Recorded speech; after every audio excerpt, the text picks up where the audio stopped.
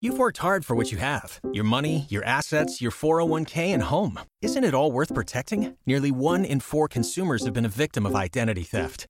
LifeLock Ultimate Plus helps protect your finances with up to $3 million in reimbursement.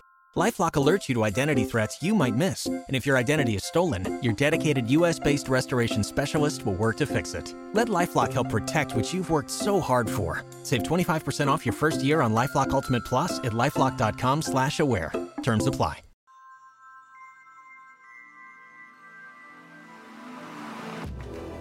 We are here because we know the outcomes in our lives are within our control.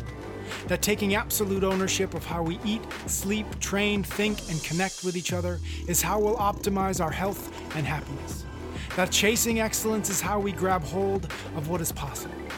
Our mission is to live on the run, always chasing, never stopping. Hello, welcome back to another episode of Chasing Excellence. Patrick here with a quick introduction to this week's show. As we do occasionally, I like to go back through the archives of the show, since we've been doing this for 113 years at this point, and resurface some of the keystone episodes, some of the big important episodes that have influenced almost everything that came after it. And so we're in the midst of revisiting our series of episodes on the 5 factors of health. The last time we did this, we reshared the 10 principles of nutrition. This time around, we are going to revisit the 10 principles of training. We're talking about why it's important to work out 5 to 6 times a week, why we want to live in couplets and triplets, why we want to commit to constant variance, and a handful of other principles.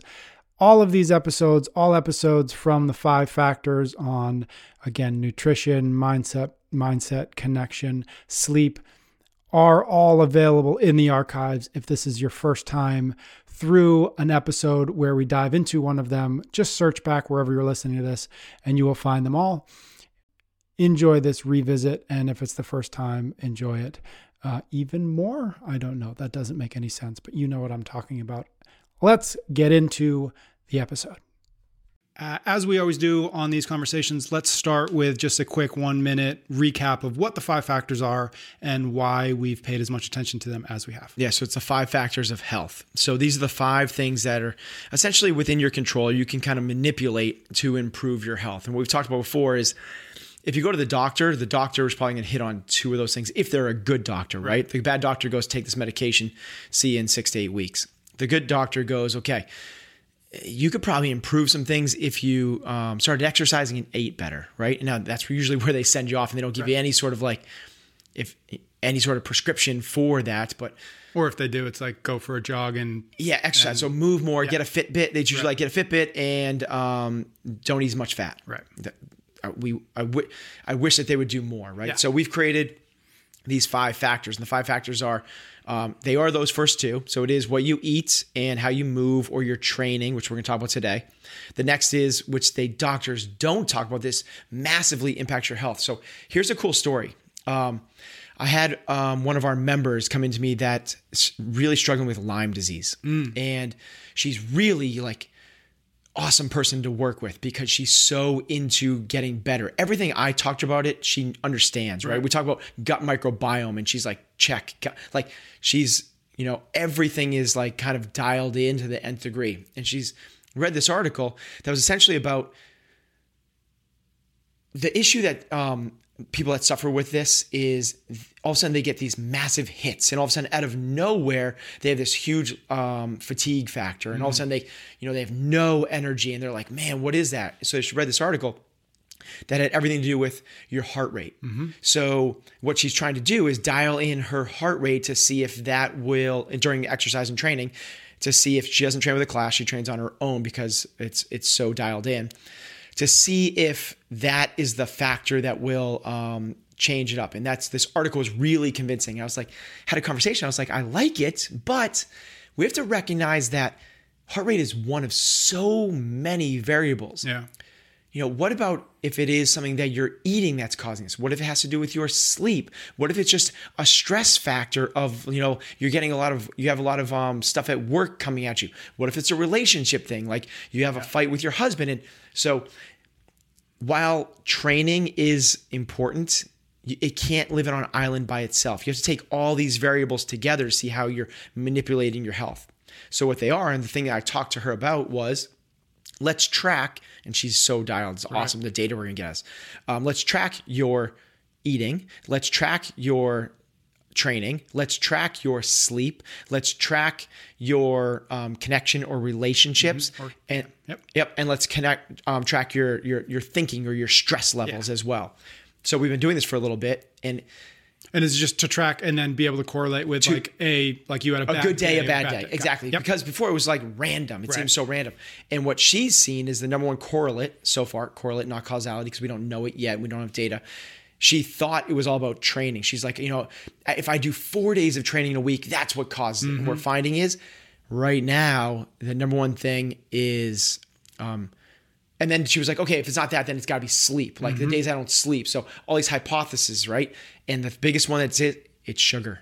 Whenever she has any sugar, it seems to really set her off for the next day. It's interesting. Tim Ferriss had Lyme disease. This was a few years back. Wow. And he actually said that the thing that helped him the most, and I'm pretty sure he said this, was being in ketosis. So there you go. No sugar, like zero sugar, right? Like that's amazing. Zero carb, 20 to 70 grams of carbs minimum, depending on how sensitive you are. Yeah. So that's by far and away the number one thing. Interesting. So long of route to get to, but that's the reason why all these things matter. You can't have one without the other. You could be working out really hard, but if you are also super stressed at work and you're not recovering, or you have bad things going on at the home, like all these things kind of play together. You can't have one of these things get you to super healthy without any of the others. So there's our 5 factors. Right. Awesome. So before we dive into this conversation about principles of training, what do we mean, or what do you mean when we say training, at least in this context? Like what, like it feels important that we at least narrow the conversation to a degree so that these principles kind of make sense. Sure. So we're training for health. That's what so this is the 5 factors of health. So training, aka exercise, for the benefit of improving your health. So what that means is we're not trying to make it to the NFL. We're not trying to do a bodybuilding competition, and we're not trying to do an Ironman or anything in between those things or anything else. We're training to try to kick ass when you're 90 years old. That's what we're looking for. So all of these things can have carryover, and some will have more carryover than others if we're looking to go into some sport-specific or agenda-specific protocol. But if we're training for overall health, longevity, wellness, like the thing that the doctors want you to do, these are the 10 principles that are most important to be focusing on for overall health. And would you say that that's across the board from as it relates to maybe age? So our definition of health is work capacity across broad time and modal domains across your lifetime. So what that means is, break that down.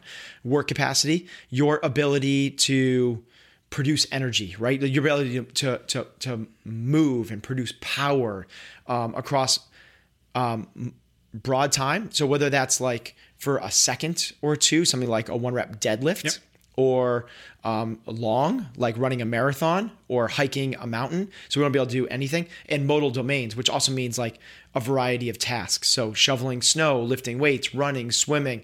We want you to be able to do all those things when you're 18, when you're 38, when you're 58, when you're 78, and when you're 98. And the more you hold on to that capacity across your life, that's the true measure of health. Now, what the medical community has done is they've tried to pull correlates to this, predictors of work capacity across broad time modal domains. So what they'll say is, if your cholesterol is high, we're predicting that in a few years, you're going to lose capacity. Cholesterol does nothing to affect your life. It's a number. They're just trying to predict things. Fasting glucose is a really good predictor that in a few years, if it's high, you're going to probably get some sort of like chronic disease and have to be on medication. And you're not going to have the same work power. So what we want to do is take the actual thing and measure that as the indicator, the number one key performance indicator for how we're doing, not these things that are leading indicators, predictive and correlate. even if they're causality, we want the actual thing. We want the number one thing, which is your work. How much work can you do? Right. Got it. Okay. So we've got our 10 principles of training. We are going to dive into them. The first one is work out 5 to 6 times a week. So this is essentially, if you want anything, you have to do it frequently. You know, it's excellence is what you repeatedly do. There's so many different mantras we can pull from, and smart people have said smart things about this. But basically, it comes down to, if you want something, you have to do it consistently. It's not about what you do every now and then. If you want health, you need to, I know what the doctors have said. It's like 20 minutes a day, 3 times a week. I've seen it in action. We used to do at the gym. We used to have a 3 times a week membership. Right. Yeah. We used to have a twice a week membership. We used to have a once a week membership. We used to have drop-ins. All of those are gone. We no longer do any of those options at the gym anymore. The reason being is, I can't guarantee you that you're going to improve your health if you're only coming here 2 or 3 times a week, because I've seen it. Some people do it and some people don't. On the flip side, if you're here 5 or 6 days a week, I feel really good about where you're going to be in 2 or 3 years. Right. It's about consistency. This isn't just health. This is anything. If you want to learn to play guitar and you do it once a week for 20 minutes, even 3 times a week for 20 minutes, how long is it going to be before you actually feel like you've mastered the guitar? Right. It'll never happen. Yeah. You will never master the guitar 20 minutes, 3 times a week. Yep. But if you just start with 5 or 6 times a week and forget about how many minutes it is, you're going to start to get there, because it's a consistency thing. You need to get the little touch and little touch and little touch, and that's what builds over time. The other thing is, the hardest part about working out is just starting, is walking through the door. It's putting on your running shoes. It's walking out your door for a run. It's whatever it might be. That's the hardest part. We're going to build the habit. And the habit doesn't come from 2 or 3 times a week. Now, that habit doesn't need to be go do a full CrossFit class. I've been talking about this with Heather a lot, because she's starting this practice of meditation. And what she's found the best thing is, a lot of people say like Headspace is great because it's only 10 minutes. 10 minutes is too much. Like, do 1 minute, do 30 seconds, take 3 deep breaths, anything. I started a practice of cold showers. I haven't missed a Welcome to the club. You too? Oh, yeah. Yeah, I haven't missed a cold shower. So this is recent. I haven't missed a cold shower probably in 3 weeks or so, right? So, but man, that was so daunting for me before, because I was like, until I said, all I have to do is turn it cold for 1 second. And if I do 1 second, that's okay. And if I turn it off and turn it warm after that, that's okay. And that's how I can build the habit. But what ends up happening every single time, and so the only way I can get to turn it is like, I'll do it for 1 second. I turn it cold, and then for 1 second is not that bad. 2 seconds is that bad. And I've never, ever done it for just 1 second. Yeah. The least I've ever done it is for about 5 seconds, because Heather's like, we got it. I haven't done cold yet. She's like, we got to go. We're leaving now. Out of the shower. Like we were late for something. I was like, okay, cold. 1, 2, and turned it off. Yep. And then but I got victory. I did it. Victory. Yeah. Exactly. So it's about setting the habit. Really cool. A mutual friend, Dave Asario, I only know this because he just posted this, but he's very close to 1,000 straight days of cold showers. Which is just impressive. 1,000 days of showers is impressive. My daughter Maya would that would be a lifetime goal. The other thing is you reminded me of something that it's an analogy that Simon Sinek gives, which is toothbrushing as it relates to kind of this thing, which is like, you can't go to the dentist once and have good oral hygiene, right? You have to brush intense, exactly, no matter how good that 100%. Is, no matter you need to brush for 2 minutes twice a day. Yes. The intensity is not the correct. The win, where you win. Showing up. Exactly. It's doing it. Love it. Okay, number 2, focus on mechanics, consistency, then intensity. Okay, so 3 different things. We'll talk about all 3 of these things. We just talked about the consistency. Yep. That is, you just got to do it. But once you're there, what I want people to focus on is the mechanics. Don't worry about how much weight you're lifting. Don't worry about what your time is. Don't worry about running super hard or any of those things. Just focus on the mechanics. The way you're going to be able to do this for a long time is if you're trying to, I don't want to say geek out about it, but pay attention to doing it well, right?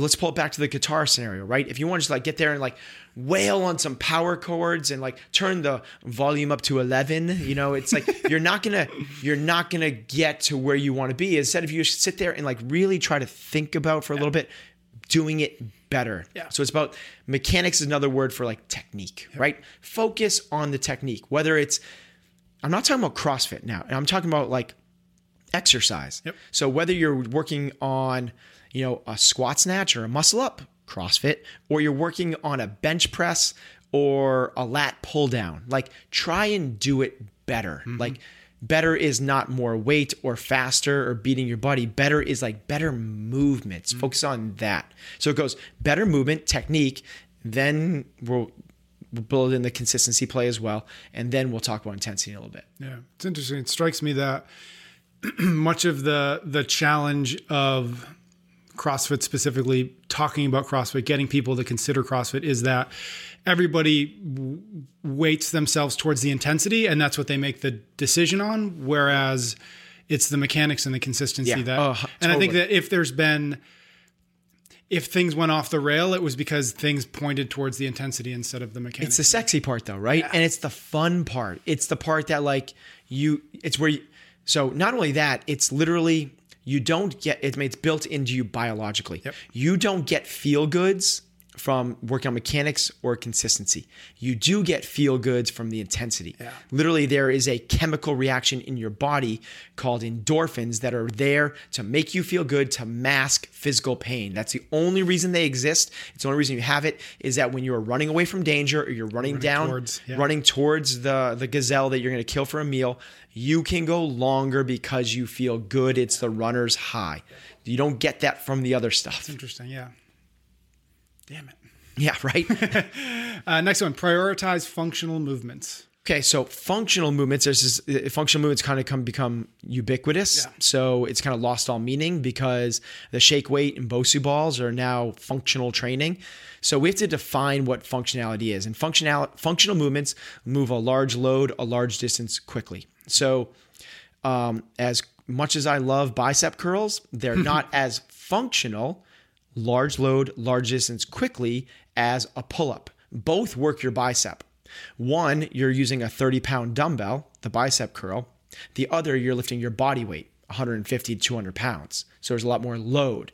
The other one is the long distance. The bicep curl, you're moving that thing maybe 18, 24 inches, 2 feet. Whereas the pull-up, you're moving that thing the full length of your arm. It could not really get that much bigger unless you turn it into a muscle-up, okay?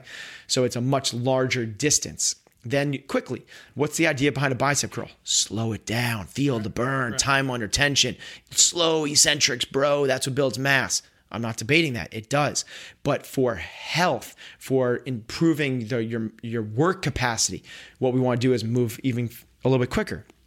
I.e., let's try to get these things done a little bit faster. And that's large load, large distance over quickly is mass over mass times distance divided by time equals power. So you're increasing your power as you do these things. Functional movements produce higher power than isometric movements. Now, if that was kind of like, what the hell is he talking about? Functional movements show up in real life. Yep. They're on the job site and they're on the athletic fields. And because of that, those two things replicate the other stuff we do in real life. So on the job site, people pick up cinder blocks. They put them on the shoulder. They walk them around. They have to squat down. They have to lunge, jump, run, lift, press, pull. Those are all things on the athletic fields. People push, they pull, they squat, they lunge, they jump.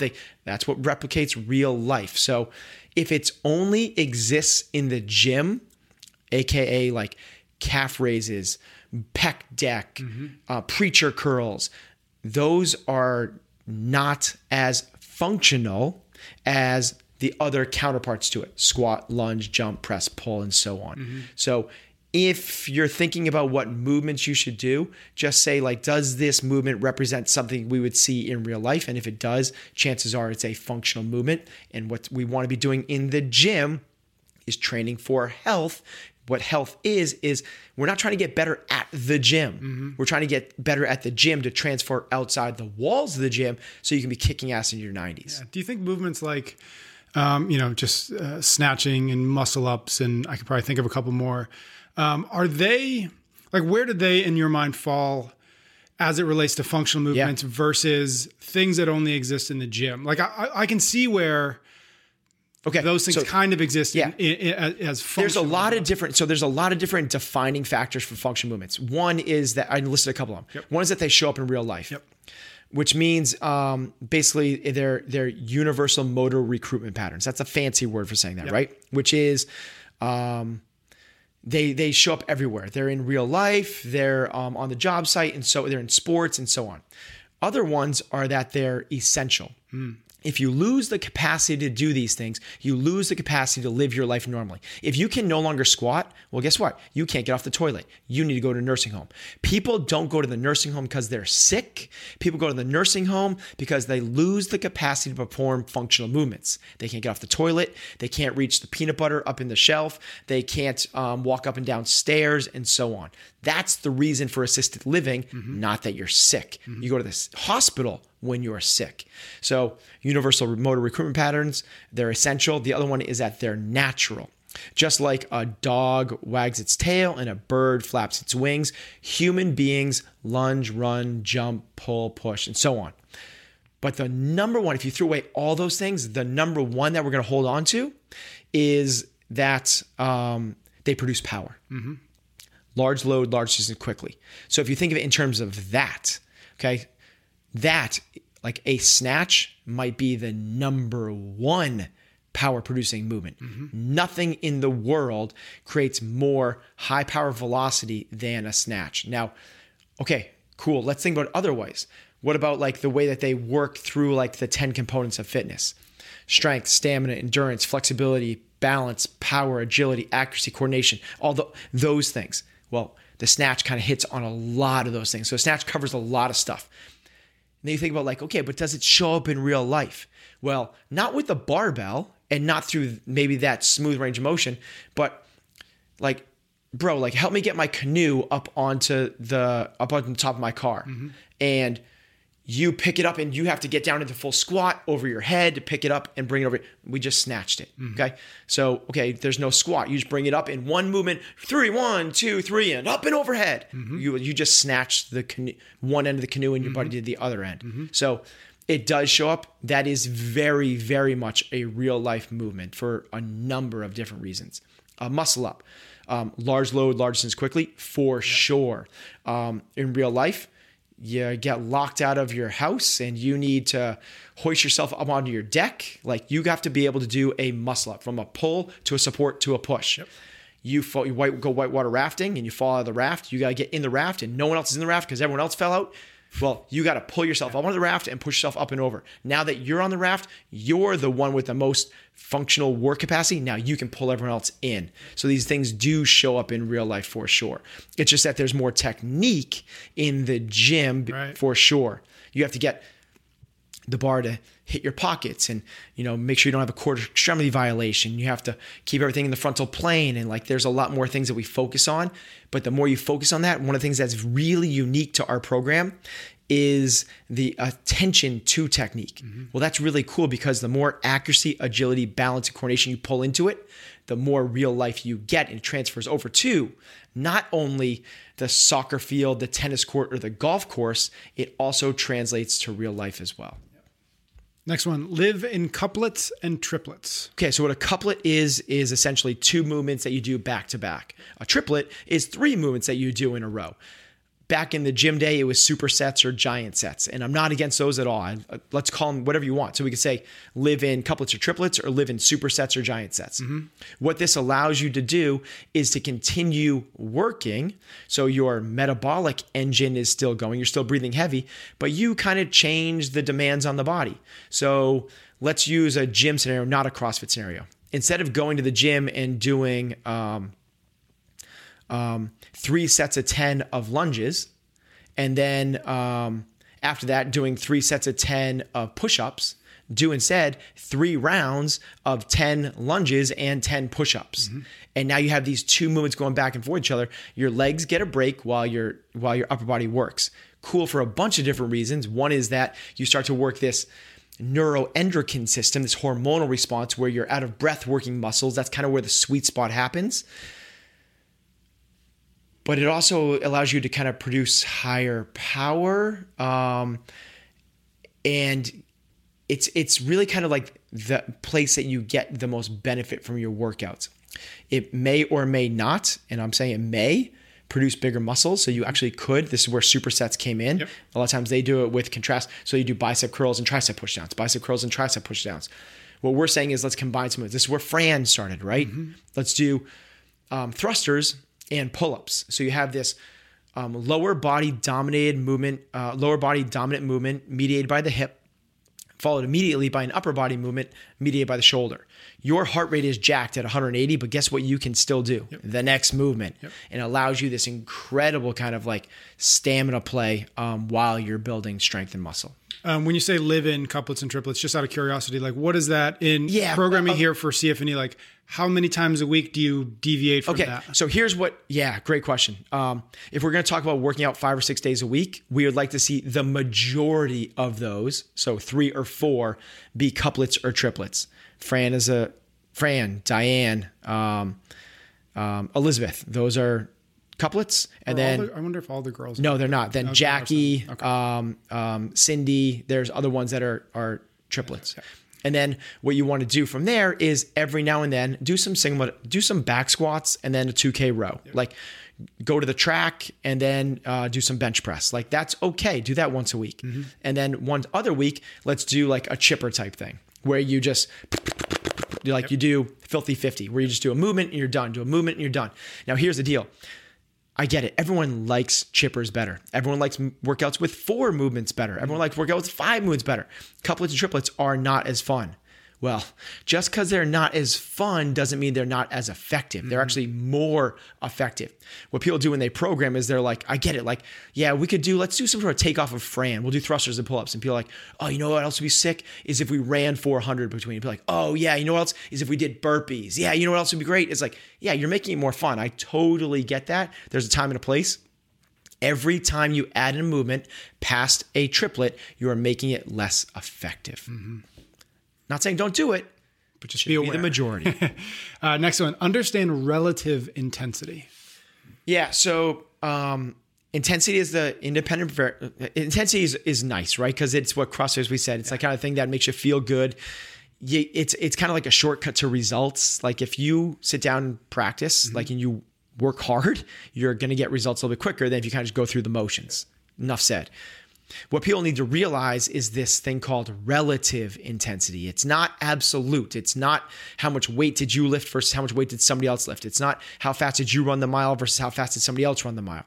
It's not even how fast did you run the mile today versus how fast did you run the mile last year, which a lot of people in their master's category are trying to hold on to. Yep. What it means is relative to you today, are you working at the right intensity?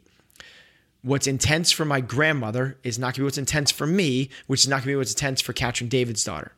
If we all try to work out at somebody else's intensity level, the results go down. Kind of obvious, right? If I go for a run for a mile with my mom, I'm not going to get the same benefit my mom is getting. Mm-hmm. And if I go for a run with Katrin, like she's not getting the same benefit that I am. Similar, if I try to keep up with Katrin, that's not the way to do it either because it's not sustainable. Every day you walk into the gym, all you have to do is work out hard enough. Mm-hmm. The saying is, mechanics, consistency, relative intensity. It's not maximal intensity. It's never, ever, ever been. Greg Glassman has said, if you try to do CrossFit every single day as hard as you can, you will not survive it. Yeah. Not that you die, it's just that it won't be sustainable. You won't be around doing this in 3 to 5 years. Mm-hmm. What you need to do is today, what's the right amount of work I should be putting this today for me? Mm-hmm. You kind of always ask yourself that question. You're probably training at relative intensity. Got it. Next one, aim for a low trajectory toward a distant horizon. So this is not for our games athletes. They're not going to follow this mantra. Yep. Games athletes have to be maximizing their results by the open or a sanctional event or the games. They're trying to get as good as they can get at a set period of time. It's kind of like they're playing the finite game. Yep. What we're playing is the infinite game, which means there is no arbitrary deadline. You don't need to be as fit as you has ever been in January or at the games. Instead, we're going to take a really low trajectory towards a really distant horizon, meaning let's try to be fitter in 10 years than you are today, knowing that in a year, it's okay if we're not there. Yeah. Now, what happens is what's really cool. We have masters athletes that have been with us for 15 years that are still PRing, which is phenomenal. That's terrific.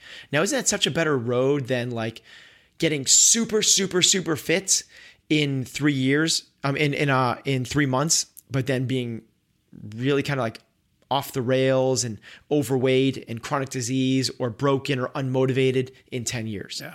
We're just going to like, again, kind of like, what's the right amount of work we should be doing today to know that we're just trying to get a little dose, knowing that we're going to come back tomorrow and do it again. And we're going to do it again. It blends kind of a few of these factors that we've been doing together. We don't need to train like a competitor. A little bit of patience and take the long road.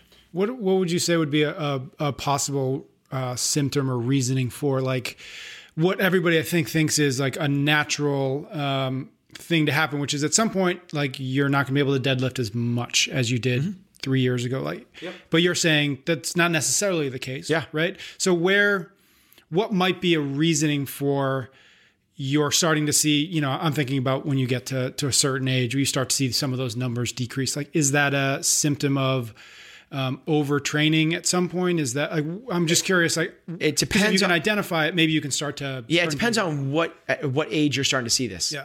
So if you start seeing declining numbers and you're 24 years old, something is going on. Right. And it's one of a host of different factors of all the, you can't say one thing. Right. It's one of the 5 factors. Now, if you identify like, okay, it might be my training. Well, are you overtrained or are you undertrained? Yep. You figure out that.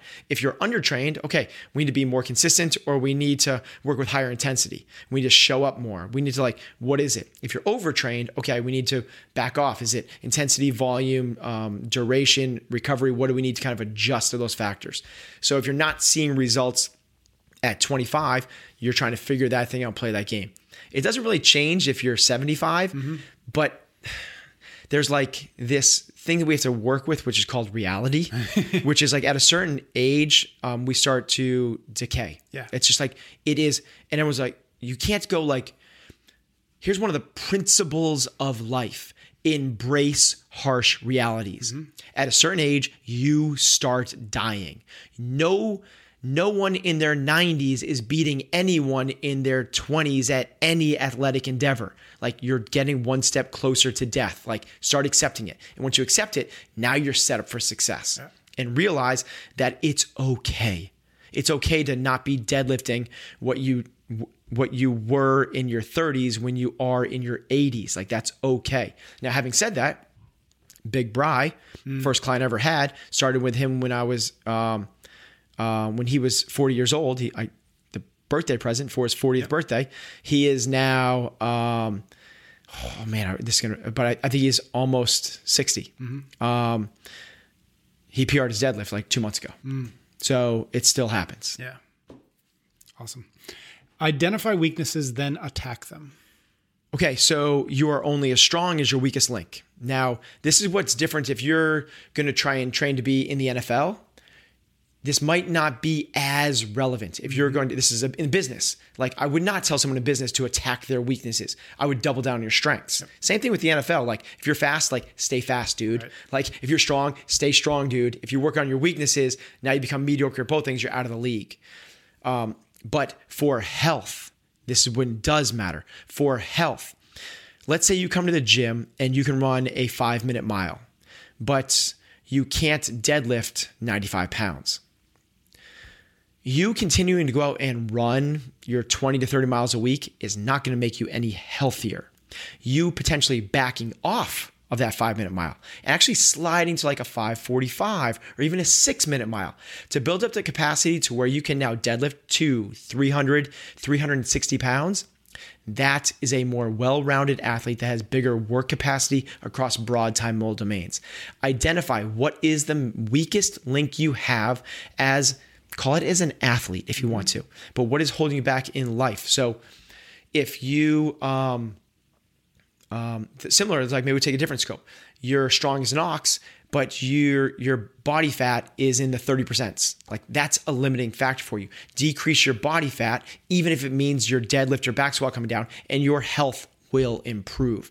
Identify the limiting factor, your weakest link, work on that, and overall you'll be better off for longevity, health, and in your 90s. How do you square that with like a class or a CrossFit gym environment where most people are doing things that aren't targeting a specific, like your weakness or my weakness, because we're going to go in and we're going to do whatever's on the whiteboard today. How do you square those two things? Like how does CrossFit, a CrossFit gym, how does CrossFit programming do that when it's not tailored to an individual? The constant variance does. You don't need to do it. You're always going to be seeing different things. So by default, you're not going to be running 20 or 30. If you're following, as your question is, if you're doing CrossFit 5 to 6 days a week, an affiliate, you're showing up, you're doing it. How do I then kind of work on? You don't need to, because you're going to get to run. You're just not going to run your 20, 30 miles a week. And you're also going to get to work on kicking up into a handstand and deadlifting and your squat strength and other things. By default, these things are going to balance themselves out. Now, if you're doing this in your garage or you're doing it on your own, you could then further it and actually like double down on your weaknesses and speed up the whole progression as it is. Allow yourself to fall back on that strength, that PR, that world class, in order to become more well-rounded. I didn't do this on purpose, but the next one is constant variance. Perfect. There you go. So variance, what we mean by that is constantly changing things up. And one of the reasons is just that. You want to be mixing things up. If you just, now here's the deal, is like, I'm not saying you need to handstand push-ups, muscle ups, and squat snatch your body weight. That's not what variance is. But what it means is don't fall into the trap of doing the same thing over and over again. Just think of it that way. Just don't keep doing the same thing. You don't need to go to the crazy fringes. You don't need to flip tires. You don't need to, go for a 1 mile walk with a water jug on your head. Right. You don't need to kind of get all the crazy things. Just don't do the same thing over and over again. Now, if you want to take that a little bit to the next level. So if you're on vacation, and you swam and ran one day, well, then go to the gym the next day, like that type of stuff. And if you want to kind of play with this a little bit, like if you're kind of a gym monkey, a gym rat, like just kind of learn to play a new sport every now and then. Like try water skiing, try kite surfing, try pick up basketball, like go to a field and kick the ball with your soccer ball with your kids, like whatever it might be. Like get out and do other stuff, hike mountains, do yoga, like expand your horizons a little bit. Target your threshold. Okay, so threshold training is when you work at or around your maximal sustainable pace. So this is down the list a little bit, but after we kind of do all these other things, what we'd like for people to do, and this relates a little bit to relative intensity, but what we want to do is all the good stuff kind of happens at your threshold. So whether that's learning to type or it's trying to get in better shape. If you're learning to type and you're completely in your comfort zone, and let's say you walk to you start a typing practice, you want to get better typing, and you can currently type 50 words a minute. Well, if you, when you're practicing, are only typing 20 words a minute, you're not going to get any better by that practice. You don't get any better. Similar is if you can type 50 words a minute and you just kind of jump to and you're going to try to type 120 words a minute. You're not going to get any better from that practice. One, there's no mistakes and you're perfect and it's way too slow. The other one, you're making way too many mistakes and it's just chaos. One is completely in your comfort zone. The other is in the panic zone. We do the best learning when we're stretching ourselves. Just a little bit uncomfortable, but we're getting the right dosage. That's kind of like the real world example to talk about, kind of what's happening inside our bodies in terms of like your VO2 max, your muscular stamina, and your ability to shuttle lactic away from muscles. So the way to think about this is if you're doing a workout and let's call it running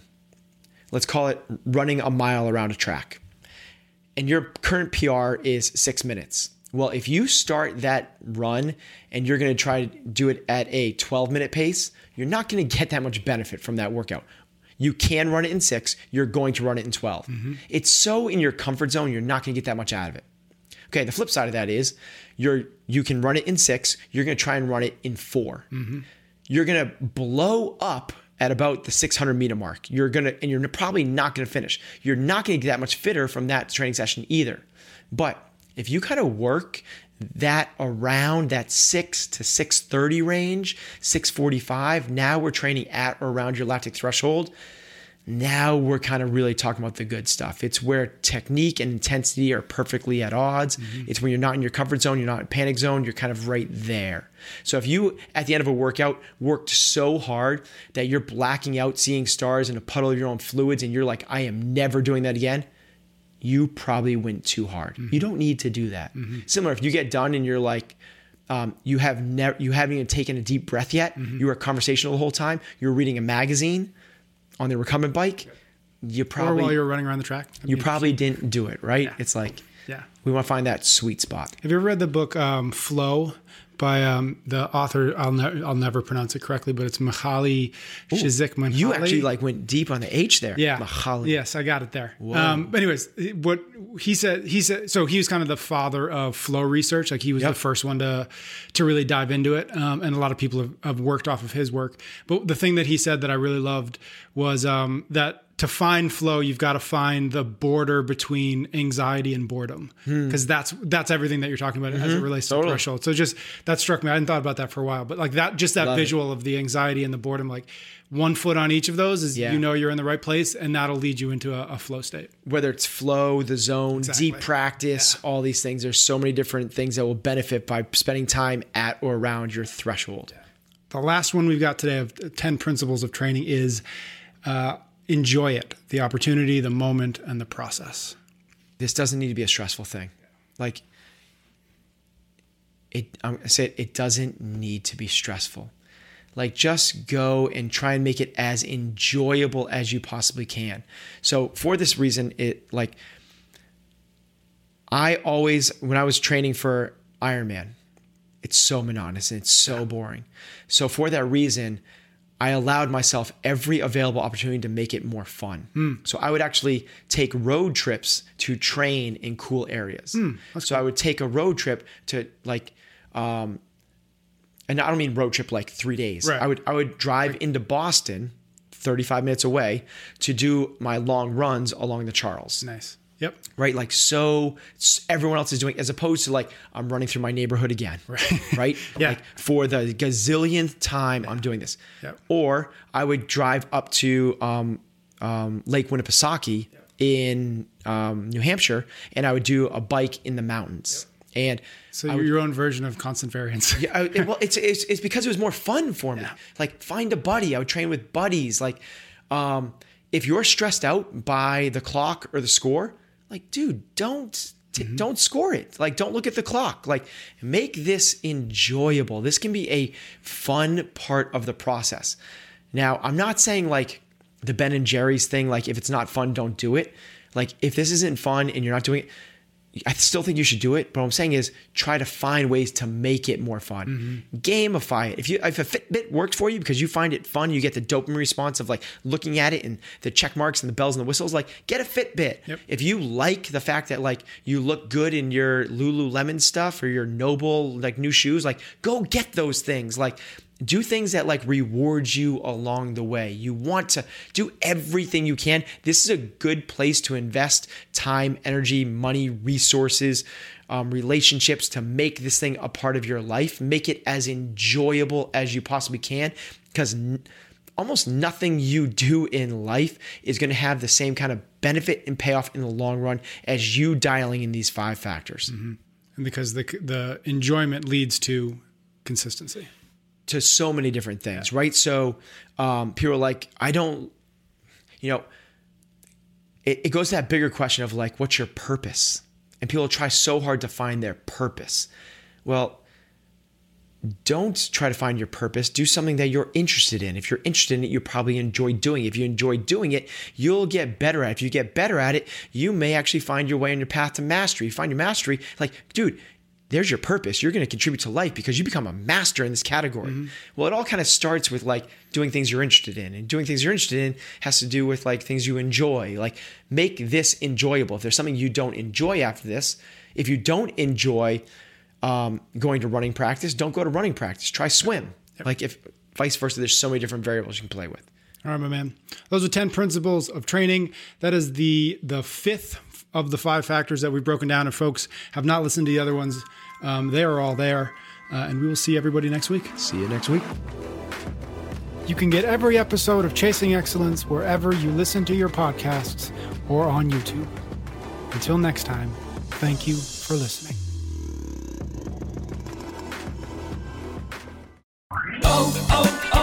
O'Reilly. You need parts? O'Reilly Auto Parts has parts. Need them fast? We've got fast. No matter what you need, we have thousands of professional parts people doing their part to make sure you have it. Product availability. Just one part that makes O'Reilly stand apart. The professional parts people. O'Reilly Auto Parts. If you own a vehicle with less than 200,000 miles and have an auto warranty about to expire or no warranty coverage at all, listen up. CarShield has a low-cost month-to-month vehicle protection plan that covers more parts than ever. Visit carshield.com/audio to find out how you could pay almost nothing for covered auto repairs. Drivers who activate this vehicle protection today will also receive free roadside assistance, free towing, and car rental options at no additional cost. Get your free quote today at carshield.com/audio. That's carshield.com/audio. Waiting on a tax return? Hopefully it ends up in your hands. Fraudulent tax returns due to identity theft increased by 30% in 2023. If you're in a bind this tax season, LifeLock can help.